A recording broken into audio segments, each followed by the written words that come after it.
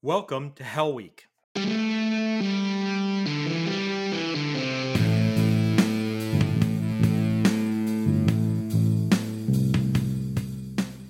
Welcome to the Neurosurgery Podcast and welcome to Hell Week. This is our new series that JP and I put together for rising interns and actually for anybody who's interested in our training programs. This is a consolidated series to try to get you ready, all the things you need to know in order to be a training neurosurgeon. Hi everybody, JP here. The usual disclaimers. The information in this podcast does not constitute medical advice.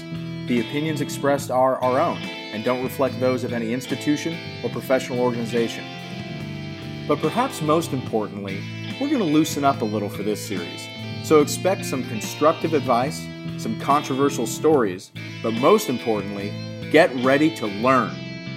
Now, let's get started.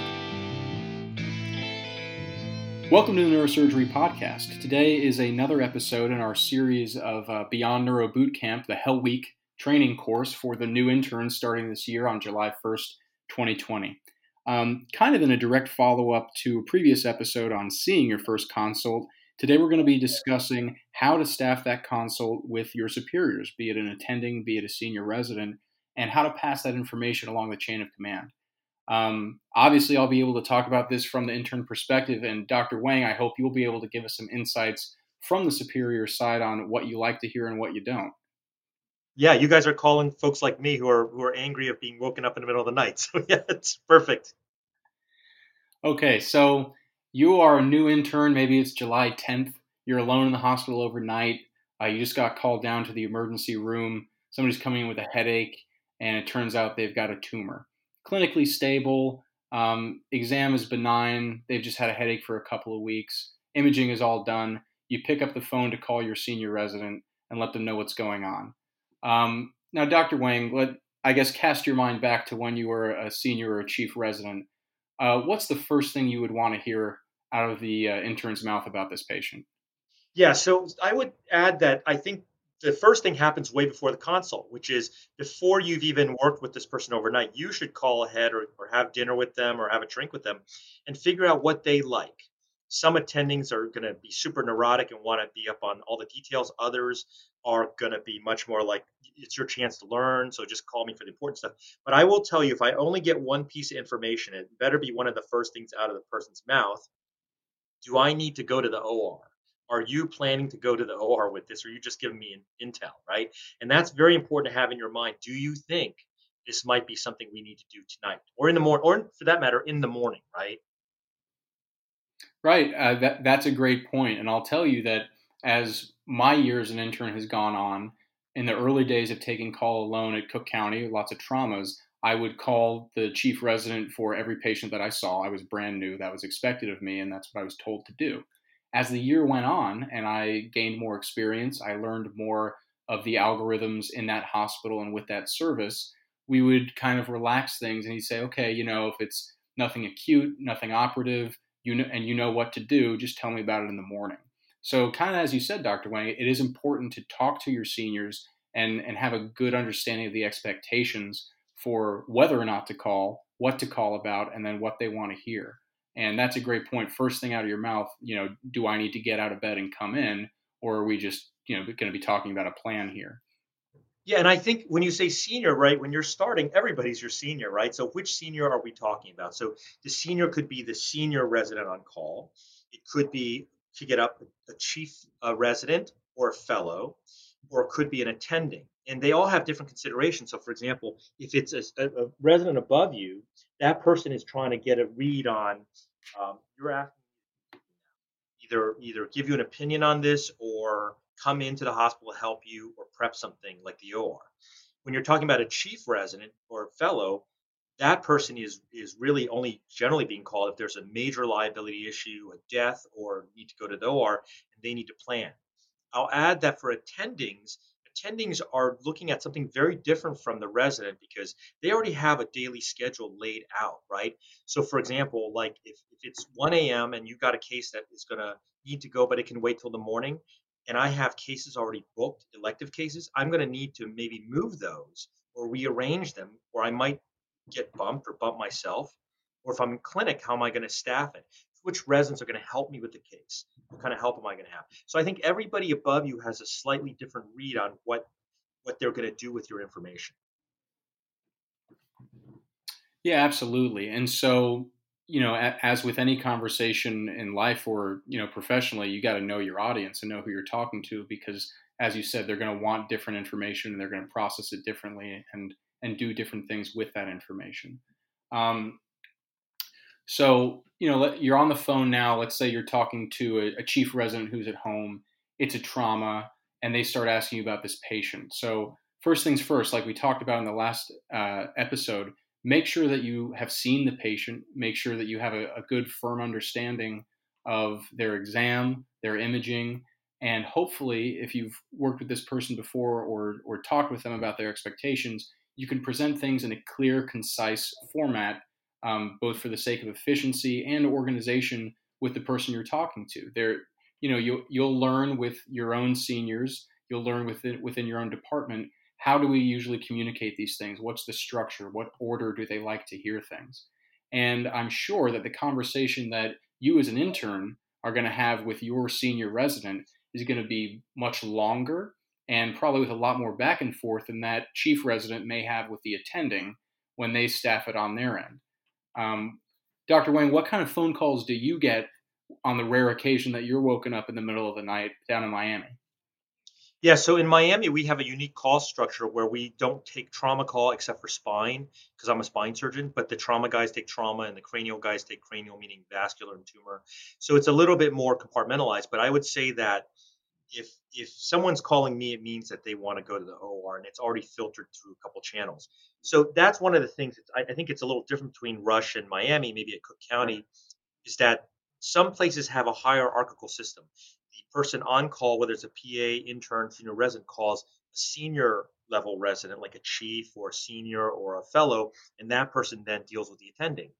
Other places, like at Cook County, right, you call the attendings directly. Is that right? On occasion, typically we'll call a chief both at Rush and at County, but there are times when I've had to call attendings directly. Yeah. Yeah. So I think you have to see what the pattern of behavior and even within a structure, there may be two different hospitals that function entirely differently, like a VA versus a county hospital versus a university hospital. They might all have different structures. So once again, preparation, understanding the hierarchy of information is very critical. Now let me ask you something, JP. Do you ever jump the hierarchy? Not if you can help it, but it has come up. The times when I've had to call attendings directly has usually happened during the day, where a lot of times we staff things via text message, just so everything's there in front of you and you can, review some information and pull up imaging as you're reading through. And so sometimes if I've been on call during the day and my chiefs, who we would normally staff things with, are operating, and it's at a critical portion of the case, but the consult has some level of urgency to it, they'll ask me to go directly to the attending. And that, the way it's structured at Rush, where typically we go junior to chief and then chief talks to the attending. This was a point I was going to bring up anyway. Talking, staffing that above the chain of command myself, or just hearing from you right now, Dr. Wang, about the things you think about and the things you want to hear during a consult, I think is very important for these new interns because one of the most important things I learned throughout this year was if you know what's going to happen with the information you're giving someone, you're more mindful about what information to have for them. So for me, when I talk to my chief and I know the kind of conversation they're going to have with the attending afterwards, I know what information not to leave out. I know what details I can give them later, and I can kind of tailor my presentation to the chief, knowing what they're going to draw from that to give to the attending.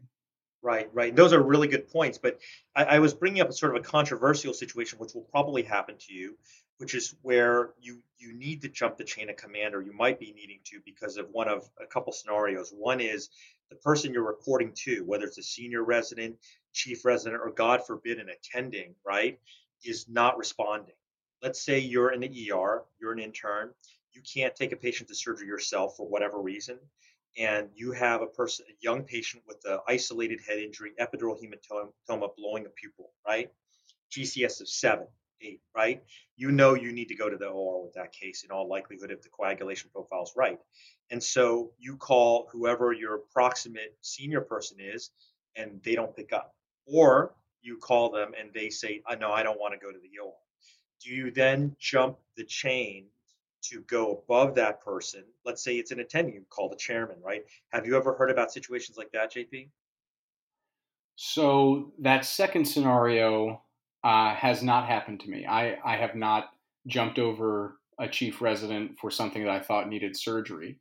There have been times where the person I was reporting to didn't think somebody needs surgery, and then I've had the attending call me once they heard about it and they wanted to talk to me directly because I was the one in the building. I have been in situations where the person I'm reporting to was unavailable, either because things were happening far too fast and they were scrubbed, or not me personally, but some of my co-residents, when they were alone overnight, someone wasn't answering the phone, and so they called a different chief who was not on call. They called a different senior. In my case, I was in a scenario where we had a floor patient who crashed. I wanted to take them to the ICU and potentially to the OR. There was not enough time to, I would have to physically run downstairs to talk to my chief because he was scrubbed in and operating. So I just called that patient's attending on the cell phone, told him what was going on, ran my plan by him, got approval, and did everything. And that was perfectly fine. And everyone said, you did the right thing. It was good to bring this to my attention, et cetera, et cetera. But that was a very special case, and it's certainly not something I try to do too frequently. Yeah, exactly. Once you're in that scenario, and you probably will be unfortunately at some point, um, it's never comfortable because whoever you're reporting to is suddenly thrown under the bus, right? So this is, Right. I'll just give a piece of advice about this because it happens more than you would think.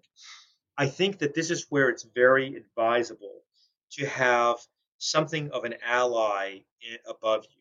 It could be a senior resident, it could be a chief resident, it could be a fellow, it could be another an attending. And I will caution you, don't just gravitate to whoever is the nicest person in the program. And what I mean by that is like if it's someone that's just nice, they may not be the right person for this. And one of the reasons for this is because in our last episode on Hell Week, we talked about this Monday morning quarterbacking, right?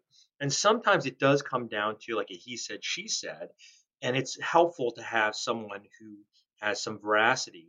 Who said, no, no, no, actually what happened was, JP called me and we talked about it, and maybe wasn't the right decision, but we went over it and it was like that, right? Or if it's someone where you have to go over them because they weren't responding, that it's not like you're going around them, right? It's like, oh yeah, I'm sorry, we tried to get a hold of you, but this was really couldn't wait, and so I asked this person. And of course, all this is amplified if you're in a department with a lot of politics, right, with a lot of infighting. Then Mhm. when you start to do this, it gets extra complicated, right? But you're a neurosurgeon, right? You're smart. You know how to negotiate these waters. Yeah, and kind of as we touched on in the last episode, knowing the person you're reporting to and knowing their personality, knowing their habits. If you're new and now you're in the junior call pool and you're reporting to a chief, that chief has probably taken senior call before, so you can talk to some of the PGY2s, PGY3s ahead of time and say, hey, what's it like staffing things with this guy? Um, how quick does he usually answer? Like, if I send him a text message and he doesn't answer for 5 minutes, should I just call? Should I give him 10 minutes? How does he like things phrased? Try to get that intel as much as possible so that when you are alone in the middle of the night and you think something urgent is happening to a patient, you're set up to communicate the most effectively with that senior you're reporting to, and you know what it looks like if you're not going to hear from them and you need to call somebody else. Yeah, and so for to that point, I think communication is really critical and how you communicate. I don't just mean what you say, but what mode of communication. I'll give you a good example, right? Almost every attending that I know has a landline. I have a phone line here in the house. Now, I know that sounds crazy, but I still have a landline, right? My residents probably don't know my home phone number, but they should, right? Yeah. Because they don't know what's going on with my cell phone or what. They should have my wife's phone number, right? Most of them do actually because she's so much fun. But you know, to some degree, the onus is on you to communicate. And just because you text something doesn't mean it got there, right? Because you could be used to texting your girlfriend, but we're talking about life and death sometimes. So the problem is whenever you go around somebody, they're always going to be potentially perturbed by it because you're basically embarrassing them, saying they didn't hold up their end of the deal. And you don't want to get in this battle with an attending or chief where you're whipping out your cell phones to show who got a text or whatever. That's Yep. you've already lost once that started. So just be aware of how to think about this before the problem happens, because when it happens at the worst possible hour. Now, I wanted to touch on something else, JP, besides going to the OR, which is the second most important thing people want to know, which is disposition. Can you comment a little on that? Because I think a lot of chiefs and the senior residents want to know about the disposition of the patient. Yeah, I mean, this I think is going to vary a lot between different hospitals and departments and what the institutional norms are. But I think what you might be getting at is the most important question is the person going to stay in the hospital or go home? And then if they're going to stay in the hospital, are we buying the patient? Yeah. Um, right. And so that I think is going to vary with different departments. But obviously, if you're going to take the patient to your own service, there's going to be a higher level of involvement and thus a higher level of detail, maybe when you discuss the patient and your plan for them. Because if they're going to another service, you're just giving recommendations and you might say, get me this lab, get me this imaging, remainder of care per primary, right? Whereas if you're taking a patient on your own service, you have to make all of the decisions for them, which means you have to think about everything for that patient. Right, right. So, as we're coming to a close here, I want to offer some advice to the young people. And I don't know if you did this, JP, or not, but if you're matched in your home institution, it's easy. If you didn't, maybe there's a chance to rectify this, which is, and I don't know if this is going to be impacted by the coronavirus. Maybe by mid to late June, you guys are all back to something like normal. Before you show up to work on day one, and I know this sounds like you're going around the rules a little bit, but it's not a bad idea to just go hang out with some of these guys before you need to report. And what I would say is that, I knew the guys at USC really well, and I'd done sub-Is with them and all that. Like June 14th, go in the hospital, take a night of call with somebody. That's going to really get your residency off to a super, super start. And you know what? If you fuck it up, you weren't even employed then. So you can't really fuck it up, right? Except annoy people, I guess. But it's better to do it then than your first night on call. So if I could offer any practical advice, do the ride along, right? It's like a ride along with the sheriff or the police officers or paramedics. I think that's a good way to get a very, very solid read on what's happening. Yeah, absolutely. The best way to get good at anything is by doing it over and over again. And so if we're talking about communicating with your team and communicating with your superiors on the team, the way to get good at that is to talk to them more, get to know them as people. So, you have that interpersonal shorthand that you develop with anyone that you know for some period of time. So when you think something is urgent, they know what that means and they can hear it in your voice. They can hear that nuance and trust. You could start to build that trust of when you're on the phone with them and you're the one in the building and you say, I think this is real versus, oh, I think this patient's fine. You can start building that level of trust and effective communication early. You can be yelled at for just about anything, but nobody gets yelled at for being diligent or enthusiastic. Amen to that.